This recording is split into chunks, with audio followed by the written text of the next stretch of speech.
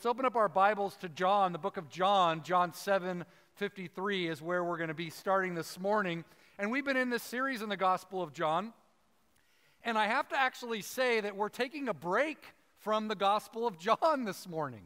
You're like, what are you talking about, Pastor Craig? Okay, now this passage that we're going to be looking at here that Jim read, what a great read too from Jim. But if you notice in your Bible, and this is where we go a little bit geek mode, so I'm going to shift gears into geek mode.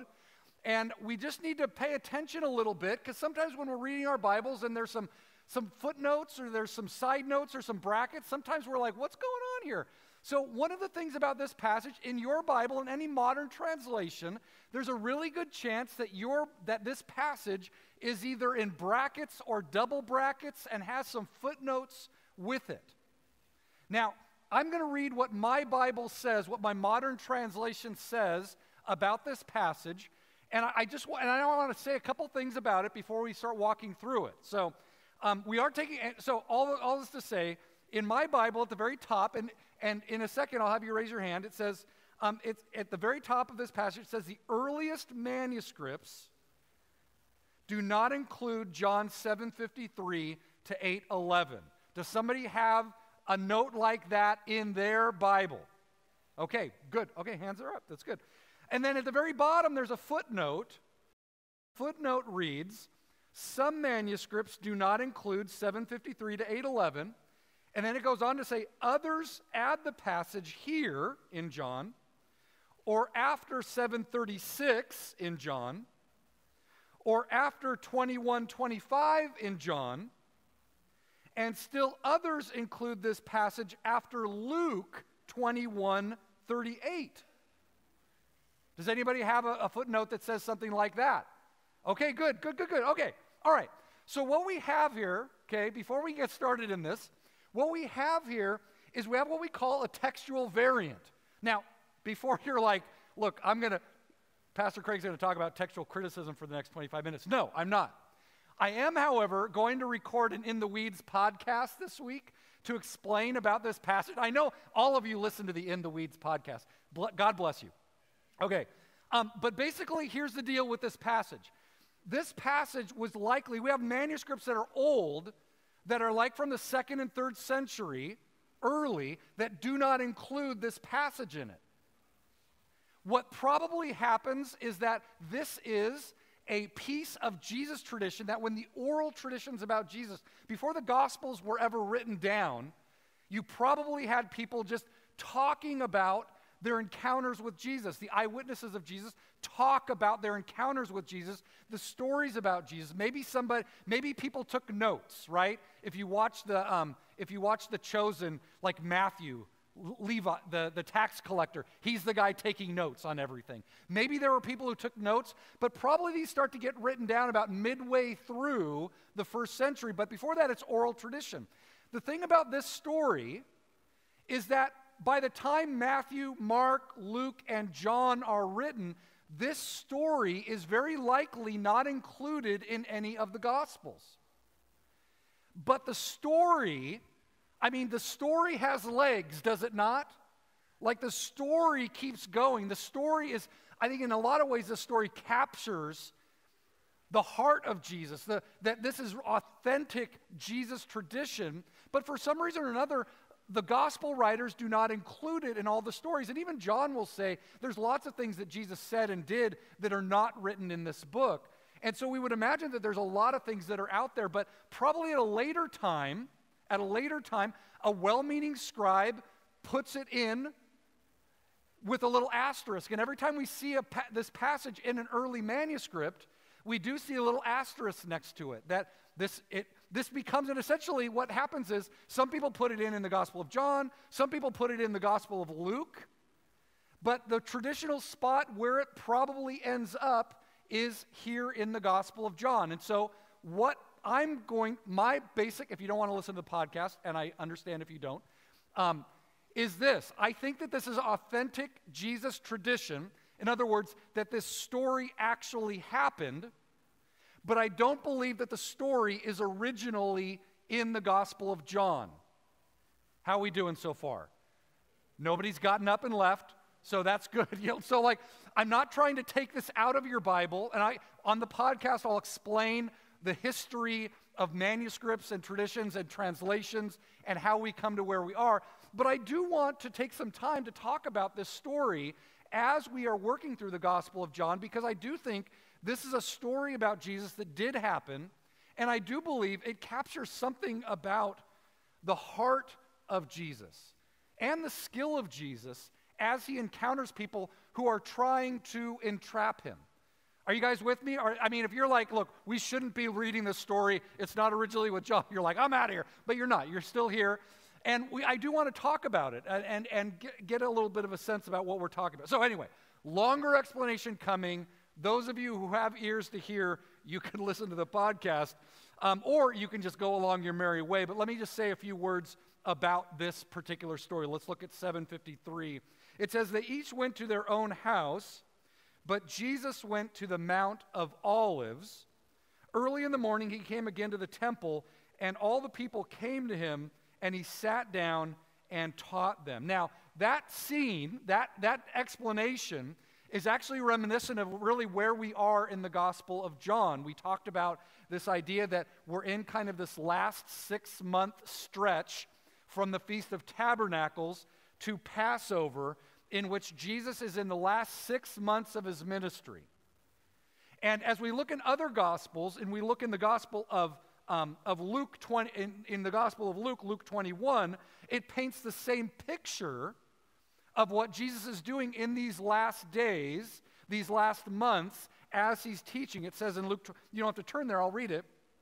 Luke 21:37 says, each day Jesus was teaching at the temple, and each evening he went out to spend the night on the hill called the Mount of Olives. And so those of us who went to Israel, you might have a picture in your mind. You got the Temple Mount, and if you want to leave the Temple Mount, you go down on the eastern slope, you go down through the Kidron Valley, and then you start walking up through the Garden of Gethsemane, and eventually up the slope of the Mount of Olives. And if you go far enough, over the crest of the Mount of Olives, you come to the town of Bethany. And the Gospel of Mark says that Jesus, at the end of these days, he would teach in the temple, he would leave the temple, and then he would go to Bethany in the evenings. And Bethany was where Mary and Martha and Lazarus lived. So the scene that we have here it seems like this is right in line with the authenticity of what we see in the synoptics, as Matthew, Mark, and Luke, as well as in John. So it's reminiscent of the earlier teaching of chapter 7, and that's where we are in this passage. And so we see that this is the last 6 months of Jesus' ministry. And in the other Gospels, the other thing we see about the last 6 months of Jesus' teaching is that he would go into the temple courtyards, and there would be these kind of roofed and covered areas where you could gather and teach. Although if he's doing it early in the morning, he probably goes and, like I do in the morning, try to stay in the sun, right? Because it's cold. So you teach in the sun, people gather around, and then there would be, in these last few months, as Jesus' popularity rises, but also the controversy level rises around Jesus, that gathered around him are not only people who are interested in his teaching, but also challengers. People who would come and challenge their teaching, like in Mark 12, where the lawyer comes and he says, hey, Jesus, what's the greatest commandment out of them all? Like, that's a challenge. And we see other examples where Jesus is challenged about certain things. And so this would be an example of one of those times in the last 6 months, Jesus teaching in the temple courts, that people are coming not only to hear, but also they're coming to challenge the controversial rabbi. And this is an example of a challenge story here we have. So let's look at 8:3. Let's ask the question, what is the challenge? What is the legal background? What is the trap that is being set? Or in this case, we should ask, what are the traps that are being set? You guys with me? All right, 8:3. It says that the scribes and the Pharisees brought a woman who had been caught in the act of adultery. And placing her in the midst, they said to him, Teacher, this woman has been caught in the act of adultery. Now in the law, Moses commanded us to stone such a woman like this. So what do you say?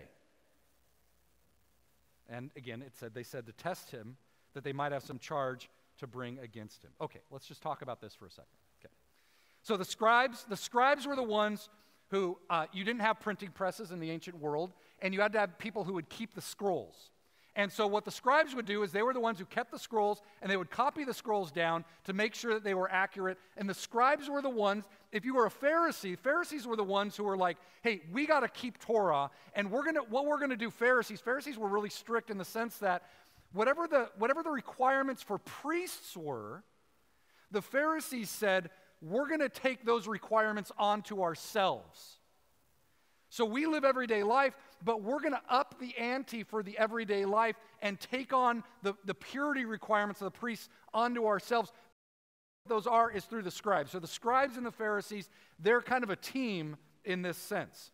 And one of the questions they're going to bring is this question about what do we do with the woman? I mean, if you just want to take it academically, what do we do with a woman who's caught in adultery? But what they want to do is they want to press the issue. And so what they do, the way this is worded, is they're making a legal claim.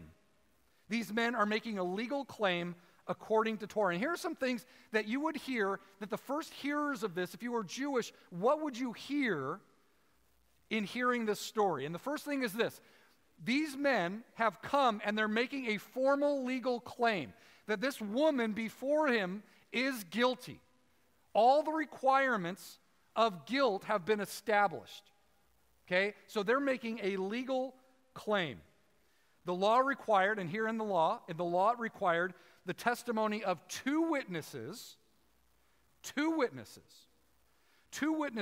who saw the couple in the sexual context they were in. Today we call that peeping Toms. Okay? But in that day, they were witnesses of this. Whether they stumbled onto this or whether, and we're going to see that it's very unlikely that they would have stumbled onto this, but the two witnesses had to see the same things at the same time and place so the testimonies would match up exactly. That's what Torah required. Two witnesses who had the exact same testimony and were the eyewitnesses. Now, in order for this to happen, and I think if you were originally hearing this, and maybe even today you're hearing this as well, is that this was most likely a setup. It's very unlikely that two people would just happen onto a very intimate setting in which a man and a woman were having sex. That this would not have been something that was public. This was probably a setup. This was probably a trap. Also, the law expected that if a person witnessed another about to commit a sin, it was the obligation of those who saw that they were about to commit a sin to stop it from happening. That was the obligation. Now, it's one thing if you just walk across and you see something happening, but if you see it about to take place, the law, the Torah says that it's your obligation to stop it from happening. These witnesses, whoever they were, would have had to stand silently by, seeing but neglecting their moral command, their moral obligation to stop the man and the woman. So we'll get to whether, so this is probably a setup. This is probably an entrapment. One legal question that comes up here is whether the woman was married or whether she was betrothed.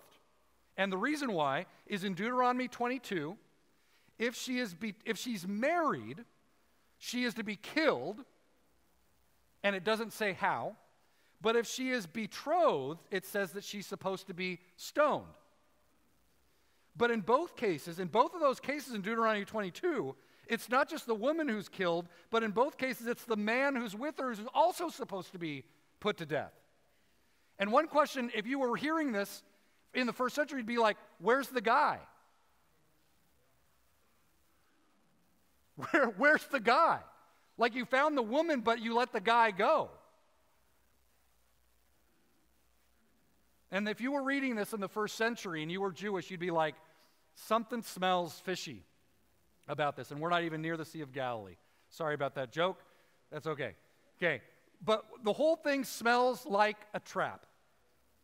Now, here's the thing. It's a trap that is set up to ensnare Jesus in the middle of this controversy, but in order to ensnare Jesus, you had to entrap the woman.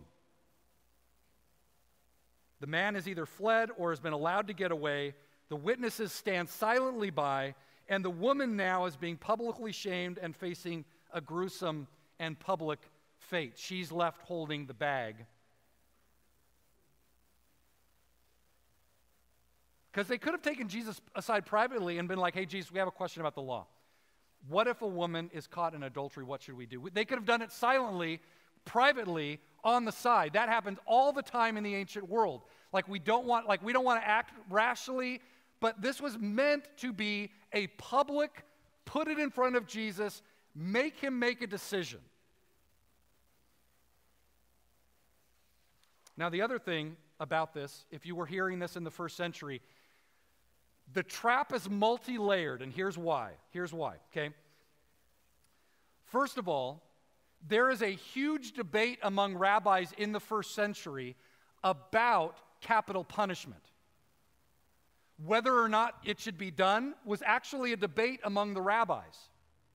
And so in some way, they're asking Jesus to weigh in on this kind of controversial issue. There's another issue. Some rabbis felt like stoning, for some reason or other, I don't exactly know why, they felt like the capital punishment by stoning violated the resurrection clauses. I don't know why, okay? But, so it was like, so in the Mishnah, it actually says strangulation is the way to go. I don't even know, this isn't what they teach you in seminary. Should you throw rocks at somebody or should you strangle them to death? That's not like seminary material. But this was the debate that was going on in the ancient world among rabbis. So even the question about capital punishment is a means of entrapping Jesus. How's he going to come down on this? Is he going to show where he lands on kind of the political scale? The other thing that happens with this is that because of the Romans had made it clear by that time that we have the power over life and death. No one gets put to death unless we do it. And the Romans are happy to put people to death. But the Romans make it clear, nobody dies on our watch if it's not by our hand. This is why Jesus is not killed by stoning. Jesus is killed by crucifixion. It's the Romans who do it at the instigation of the religious leaders. So for Jesus to say, yeah, she should be stoned, and they actually carry out the act, it would raise the ire of the Romans, and they would likely get Jesus for being a seditionist. So that's another layer to this whole thing. And we haven't even talked about the woman, just take the woman, for example. What is Jesus to do with the woman? If he excuses her behavior, then he's morally lax and suspect of not keeping Torah. And if he says, yeah, she should be stoned, he's cold-blooded. There's three layers of Jesus. This is a complex trap that has been set and now has been sprung on Jesus. And however he answers in three different ways, he is going to ruin his reputation. So what does Jesus do? Same thing anybody does. Let's buy some time. It says that he writes on the ground, right? It says in the passage that what he does is if we look at the passage here, it says he bent down. They said this to test him, verse 8. That they might have some charge to bring against him, Jesus bent down and wrote with his finger on the ground. So what is he writing on the ground? You can see the scene. There's a woman standing in front of him, pulled out of the act of sexual intercourse and drugged into the temple courts, surrounded by a group of angry men. And here's Jesus.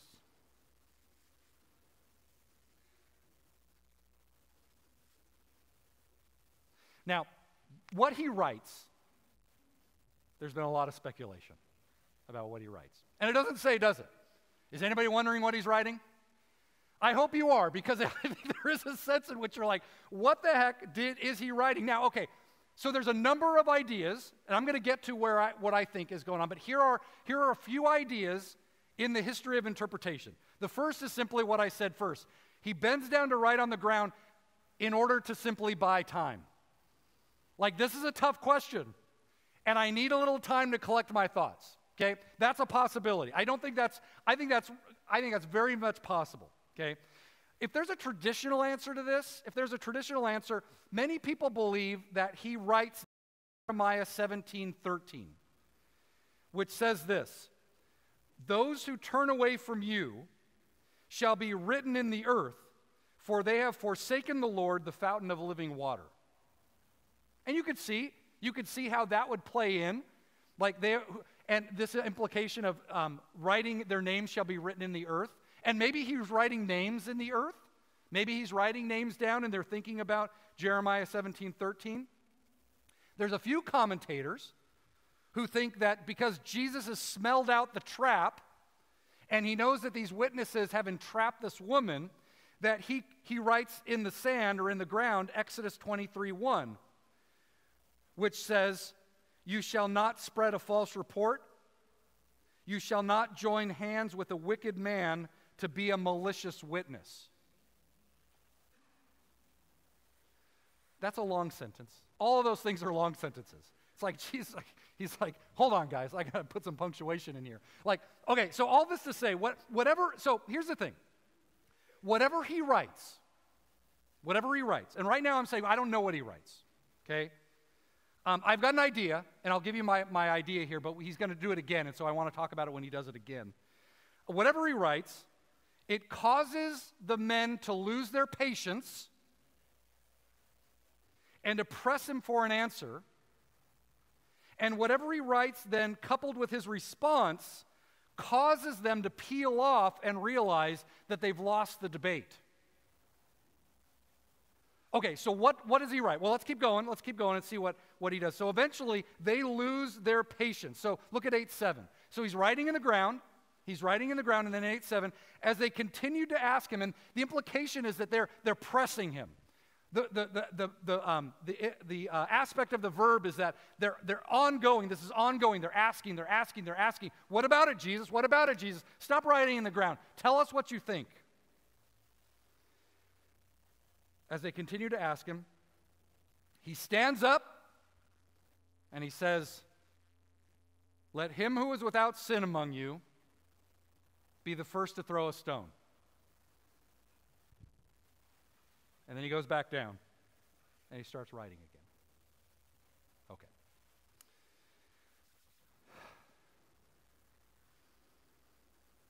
Now, what Jesus says, "Let him who is without sin, let him throw the first stone."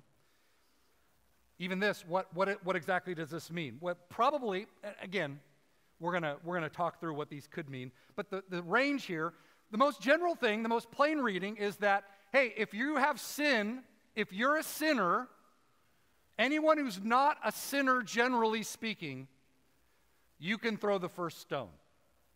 Now, okay, that probably is not necessarily what he's saying, that only the sinless are able to cast judgment.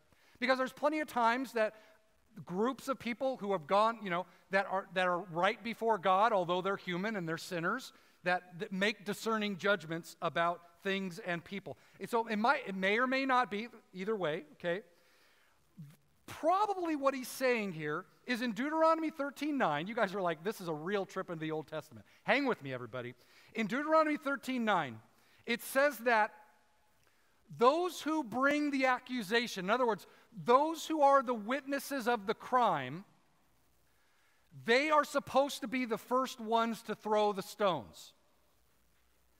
So in the Old Testament, in the Torah, if you are convicted of a capital offense, it is the witnesses who are the first ones to throw the first stones.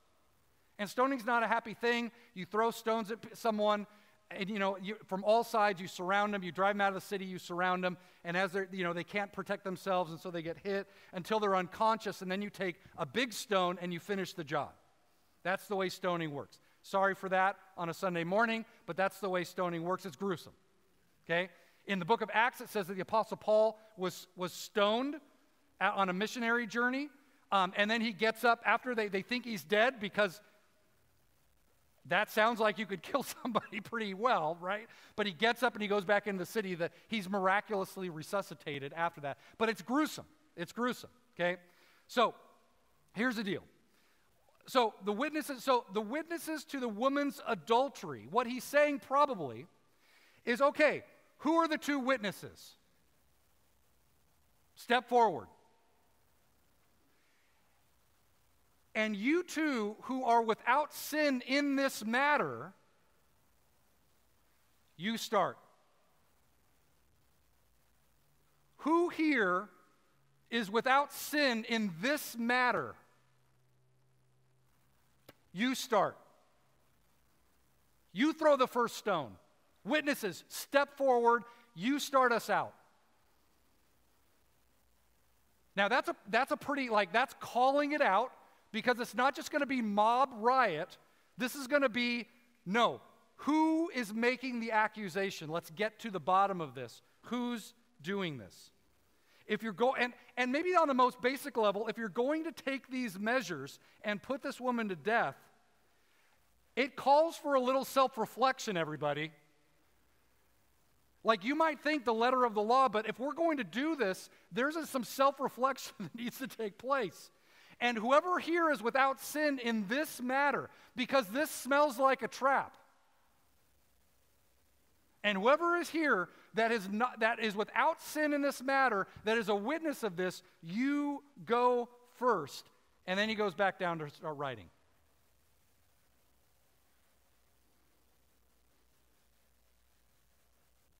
Which brings us back to, what did Jesus write on the ground? All right, so here's my thoughts.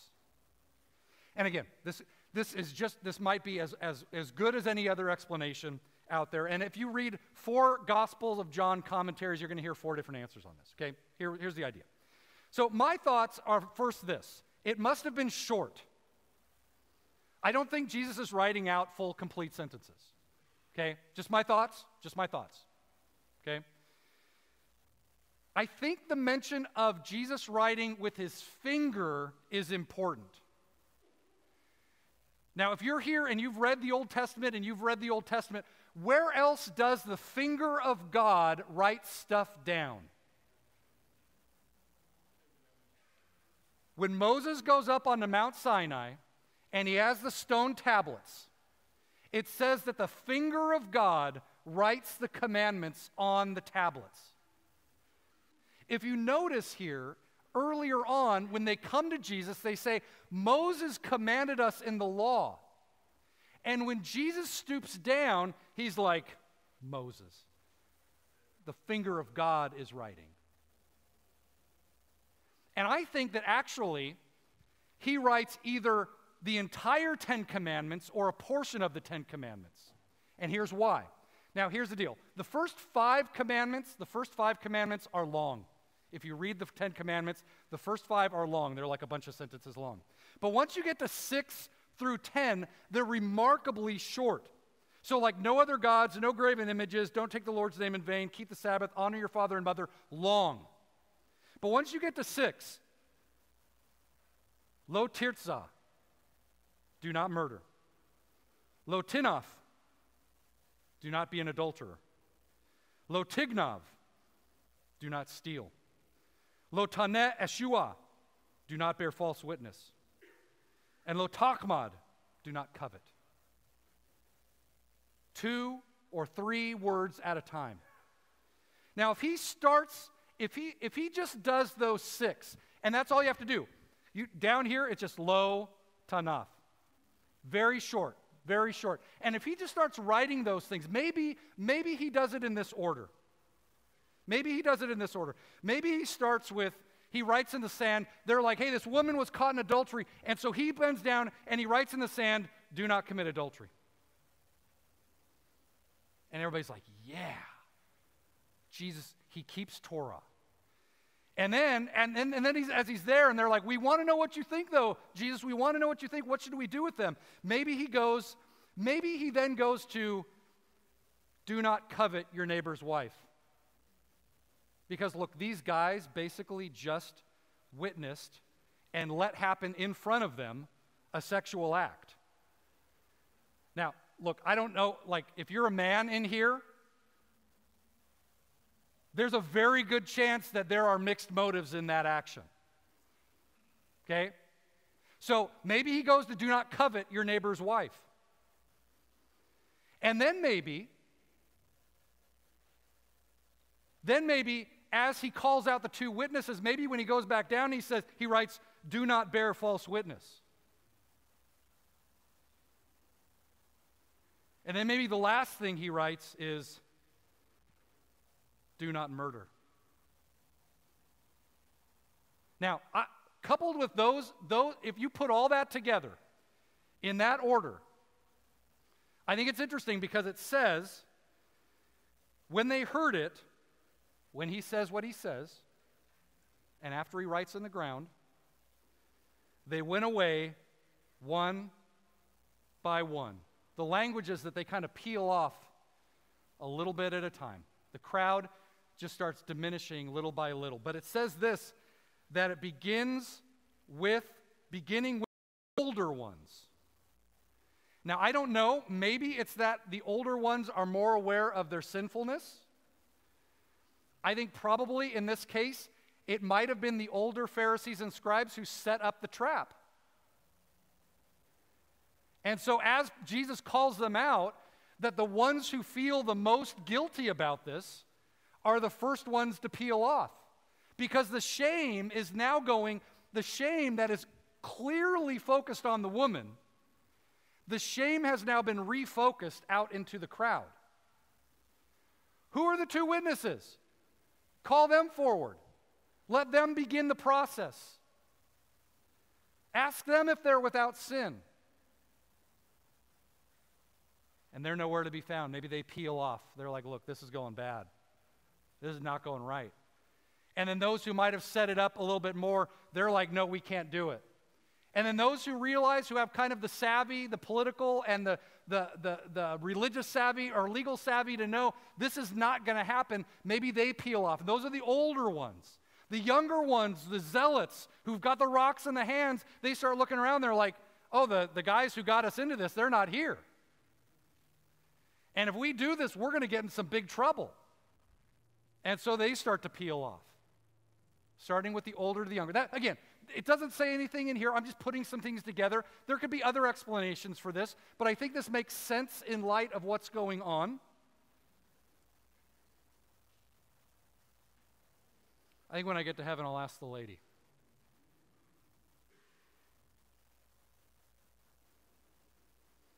Beginning with the older, and then the woman was left behind. And in 8:10, Jesus stands up and he says, respectfully, the addressed woman is a respectful address. He addresses his mother that way, other women that way. He says, women, where are they?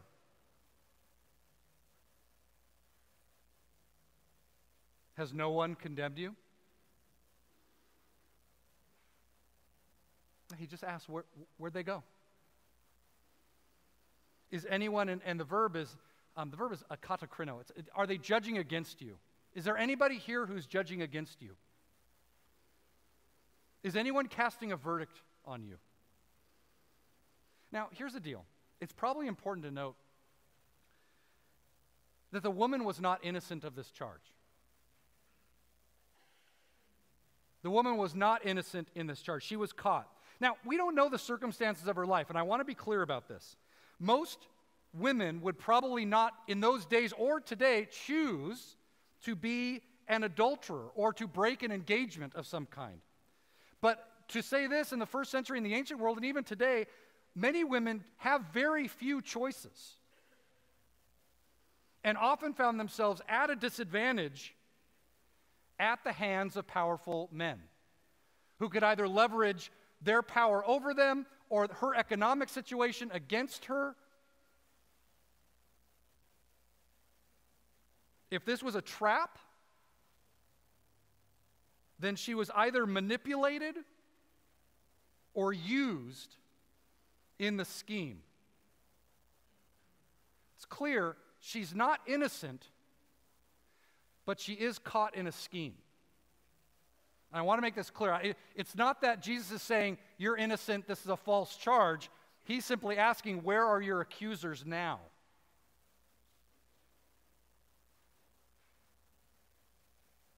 Is anybody bringing a charge against you? And she says in 8:11, no one, Lord. And Jesus says,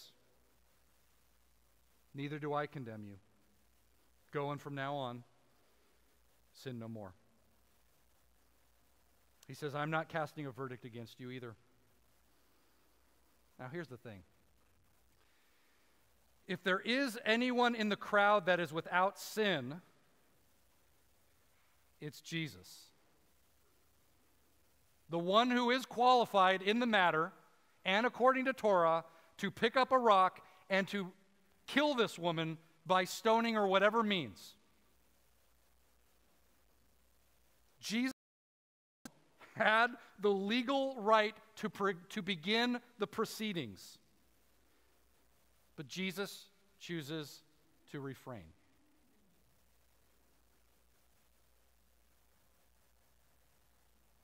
All right. Now, we know that one day Jesus will come. He will return. And it won't be like his first coming, which is more of a suffering servant.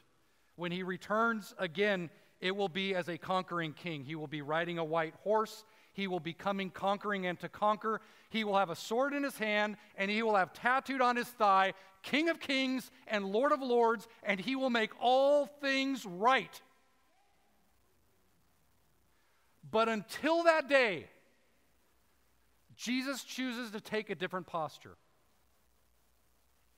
And that posture is one of patience, discernment, and compassion. Patience, discernment, and I'll go so far to say kindness.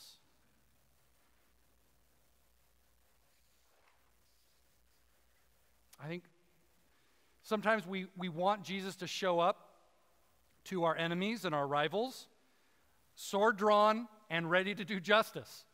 Has anybody ever felt that way? You watch the news or whatever you're watching, and you're like, I want Jesus to show up, and I want Jesus to put things right. And maybe that's the way these folks felt. They felt like God needs to pour out his wrath and pour out his judgment. And there will be a day where Jesus will make all things right. And make no mistake, he will come. But like 2 Peter says, the Lord is not slow to fulfill his promise, as some count slowness, but is patient, not toward your enemies, but he's patient toward you. He's patient with you. Not wishing that any should perish, but that all should come to a place of repentance. Patience. I think one of the things that Jesus, in a story like this, this is when you're like, Jesus, we could just do this quick, like call down fire, take care of these losers, right? These pretenders, and like do it, like get it done. And sometimes we wish we saw even John and James, his followers. Do you remember this? Where there's people who don't listen to Jesus, and they're like, hey, Jesus, do you want us to call down lightning on these people? Like, as we just went out and we just like did all these miraculous things, like, do you want us to like bring down the heat on these people? And Jesus is like, take it easy, guys. Back down. Easy, big guy. Like Jesus is like, no. Patience. God is in a posture of patience. I think at the very end of this, the fact that Jesus says to her, I'm not condemning you. Go and sin no more. She's not innocent. Whatever it is, though she's caught, She's not innocent. She was a target, a mark, and maybe she was an easy mark, maybe for whatever reasons it might have been. But he basically says, go and sin no more. That there's still, even though Jesus is going to be patient and he's going to be kind, he's still going to be discerning. That we as followers of Jesus might be called to patience and to kindness, but we're still called to discernment. We can still say, sin is sin. Go and sin no more. Jesus would be clear to say, he would land right squarely in the Jewish tradition. There is a path that leads to life, and there is a path that leads to death. Get on the path that leads to life. You're on the wrong path. Get on the path that leads to life. That's discernment. That when we encourage someone, get on the path that leads to life, that's not being impatient by saying there is a path that leads to life and there's a path that leads to death. That's not being unkind. In our family, we've just been this phrase, clear is kind. Being clear about something is also a way to be kind. And he's saying there's a path that leads to death and a path that leads to life. Get on the path that leads to life. Discern. There's a way to life and contentment and health and thriving, and it's not always the way that feels good. The way that feels good, the pathway to happiness is not necessarily the path of pleasure. Don't confuse pleasure and happiness. Brain scientists know those are different chemicals. Pleasure is dopamine, contentment is serotonin. Don't confuse those two things. I know that's a little bit extra to say on this, but the idea is that those two things, the pursuit of happiness is not the pursuit of pleasure. And understanding that we can be tricked into the idea that we think that the way to happiness is just fulfilling every pleasure I have. That's not the way to contentment. That's not the way to celebrate 50 years of marriage. You don't get on a pathway of having a happy marriage over 50 years by simply saying, I'm just going to meet every physical pleasure that I want. People who weigh 500 pounds and have cheated on their wife 100 times, that's what they say. I mean, I guess those two things does that actually work? Anyway, but you get the idea. The pathway to contentment and human thriving is not simply a pathway to following what makes you feel good. There is a way that leads to life and a way that leads to death. And if you want to chase dopamine your whole life, it will lead you to death.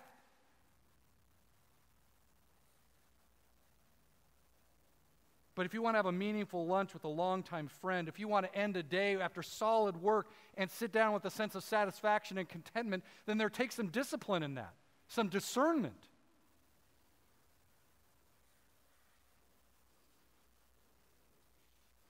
Jesus takes a posture of patience, of discernment. Go and sin no more. And ultimately, I think the thing about this story, as I was studying it this week, and even as we were in here this morning, I'm just so struck with the power of kindness.